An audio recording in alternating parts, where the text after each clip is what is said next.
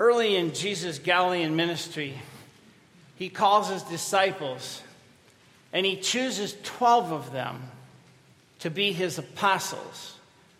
That is to say, not just followers and disciples who believe in him, but teachers with him to proclaim the gospel alongside of him as he taught them by example to trust him and to trust in him. Of course, I love it. The fact that he taught them first on the water, on the Sea of Galilee. Let's listen to Dana read the scripture this morning. On that day, when evening had come, he said to them, "Let us go across to the other side." And leaving the crowd behind, they took him with them in the boat, just as he was.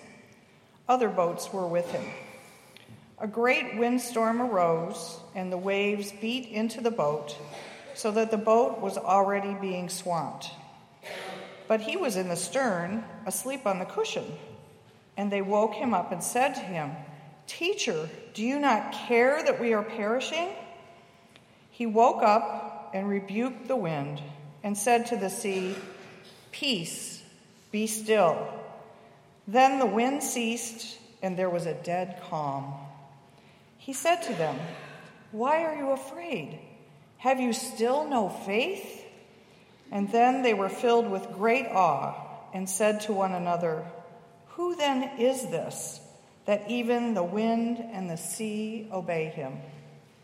The word of God for the people of God. Thanks be to God. Thanks, Dean, very much. Pray with me, would you please? Dear God, may some word that I say today be heard as your word, because we've come to hear your word, that we might carry the faith. In your name and for your sake alone. Amen. In 1986, two brothers made the discovery of a lifetime along the northwestern shore of the Sea of Galilee. After a series of dry winters causing the waters to recede mightily, the hull of an ancient boat from the 1st century was discovered. It was one of the most significant archaeological finds in decades because of its association with the time of Jesus. The ancient Galilean boat pictured on the screen this morning was nicknamed by some the Jesus boat. The boat likely began its life as a fishing vessel around the time of Jesus' earthly ministry. And while there is absolutely no evidence connecting the boat to Jesus or his disciples, it is certainly possible that Jesus may have seen that boat sail on the Sea of Galilee or even used it himself. Regardless of its history, the Jesus boat is a powerful visual reminder for us of many gospel accounts, including this one this morning from St. Mark. If you were in a boat this size and a huge storm came up, you might just get scared. Violent storms were known to come over the hills of Jordan, sweep down on the Sea of Galilee on a moment's notice, and cause horrific storms. It happened over and over again. We all get scared. It's human. It's normal. It's to be expected. Over and over again, Jesus tells his hearers, don't be afraid. Fear not. And yet I learned as a young kid from my mother that the fear of the Lord was the beginning of wisdom. In her eyes, it began with her words to me to pay attention. So I believe that to fear the Lord means to be in awe of God, so that we can recognize the holy in our midst. That gives you and I courage to do what we need to do and what would not be possible for us to do on our own. The novelist Doris Betts says that faith is not synonymous with certainty. Not at all. Faith is the decision to keep your eyes open. As little kids, when we're scared, we were known to shut our eyes. You still see little kids do that all the time. If you cover your eyes, hide under the covers, it just might go away. Who knows? It's childlike thinking, but some of us still close our eyes. Faith is the decision to keep your eyes open. Faith is something that we see in others, and Jesus didn't talk about this very much, except as he saw it in others, like the woman who touched his cloak. And he said to her, "Your faith has saved you." It reads in most texts that we're familiar with, "Your faith has made you well." But in Greek, it reads, "Your faith has saved you." I'm in ministry today simply because somebody I trusted, like my own dad, had faith in me and planted the seed in me to think and perhaps believe that it just might be true. Ed Tanis was my scoutmaster. He had me do Sunday messages on campouts. He had me pray at meals. Had me pray before we got on the old 1947 Ford bus that broke down with regularity. And after we got home safely, usually late. Ed didn't go to church. I was one of the only boys in the troop that did. He'd say, "Weemoff, pray." I was just a little kid. And I'd go, "Yes, sir." And it took hold in me. I came to expect to pray, that it was a part of my life and what we do. I was fortunate over the course of my life. I've been very fortunate to have many people who have trusted me, including Rick coming here, who've encouraged me, who've supported me, placed faith and trust in me. I know he's watching, but he doesn't know what I'm going to say this morning. Wesley said, "Preach it until you believe it."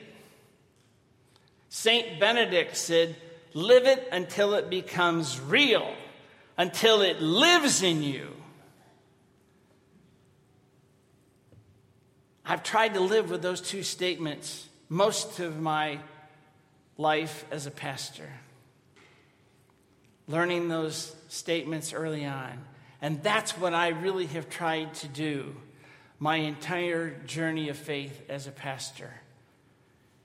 I've taken seriously the words of Jesus. All things are possible. All things are possible for those who believe. I've always loved the fact that the angels, no matter which one you can think of, they all had one common message. Fear not. Fear not. The Lord is with you. So here we are in a fishing boat story with Jesus and his disciples. There are huge waves swamping the boat in this terrible windstorm. Jesus is sleeping like a baby in the back of the boat. the disciples become absolutely panicked. They believe they're going to perish. And so, what do? They wake the master up and they accuse him of not caring about their safety. Now, I don't know about you, but I just think I would have thought twice about that. Say, somehow I think we'll be okay. But if things get bad enough, maybe we would have. I probably think we would have. And Jesus I love this part of the story. Jesus doesn't fuss with them at all. He doesn't fuss with them at all. He just calms the storm so that the storm in them can be calmed. He was a calming presence for them. And that's who Jesus is for us. A calming presence. And he says, so boys, why are you all so afraid? They were all fishermen, for crying out loud. This wasn't their first rodeo on the sea. They'd been in just that one lake, Galilee. It's not that big. The waves get terrible. I've seen it several times. But Jesus had called them to follow him. He said to them, if you follow me, I'll make you fishers of men. I'll make sure of it. They had heard him say, let anyone who has ears to hear, listen. Pay attention to what I'm saying. Hear what I'm saying to you. The measure that you give will be the measure that you get. And yet the disciples doubted Jesus many times, as we know. We doubt Jesus too. If we're honest with ourselves, we do. Heard a story, you probably don't listen to this station, but it's okay. I heard this song this morning. It said, everybody wants to go to heaven, but nobody wants to die. They said to Jesus, Lord, we do not know where you are going. How can we know the way? And Jesus said, I am the way. I am the truth.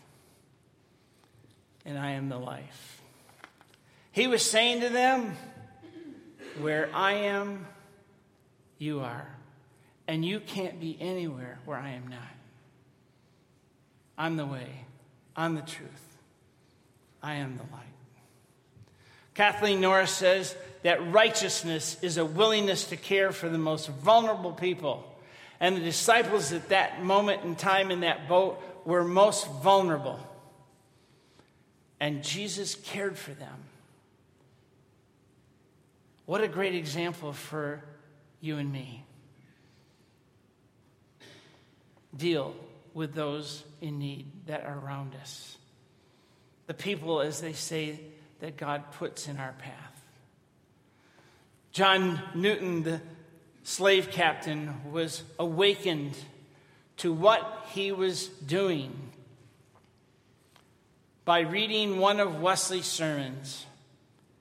And so he, in the middle of doing what he did best, he turned his life around, he turned his ship around, he set his cargo free back in Africa before returning to his home port. And then he wrote, "'Twas grace that taught my heart to fear, and grace my fears relieved. How precious did that grace appear the hour I first believed." Kathleen Norris says, Newton grasped the beauty of righteousness. He spoke the simple truth, and he himself became righteous. At its root in Hebrew, righteousness means one whose aim is true. It's a reminder to us, I do believe, to live it until it lives in us. Preach it until we believe it. Keep company with those that we trust, so that our aim can be true. Jesus trusted the disciples, or he would never have called them to follow him. And sometimes, I think just sometimes, we worry way too much about our trust in God rather than relying on the trust that God has in us to do his work. Jesus was fast asleep in that boat. Terrible as the storm was, and the disciples were anything but at rest. It was the lesson of their life. St. Augustine reminds us we are restless until we find our rest in thee. Life is a storm. Jesus doesn't promise us a life without storms, but a calm in the storm because of his presence with us and his trust in us. And our challenge, I believe, is to grow in our calling rather than believe that we can live alone within our limits.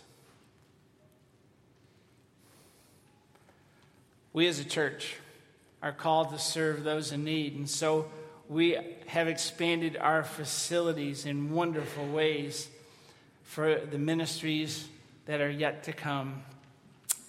It's our calling. It's our challenge. And we're all in this boat together with Jesus. Think of all of us in a boat with Jesus. Jesus holding the tiller firm, guiding us on our way. Think of this central place in the church called the nave, right here. This area here. It's called the nave. It's from the Latin word navis, meaning the ship, the place of the way, the truth, and the light. No mistake that the cross is at the center of it all. The place of calm in the midst of the storms of life.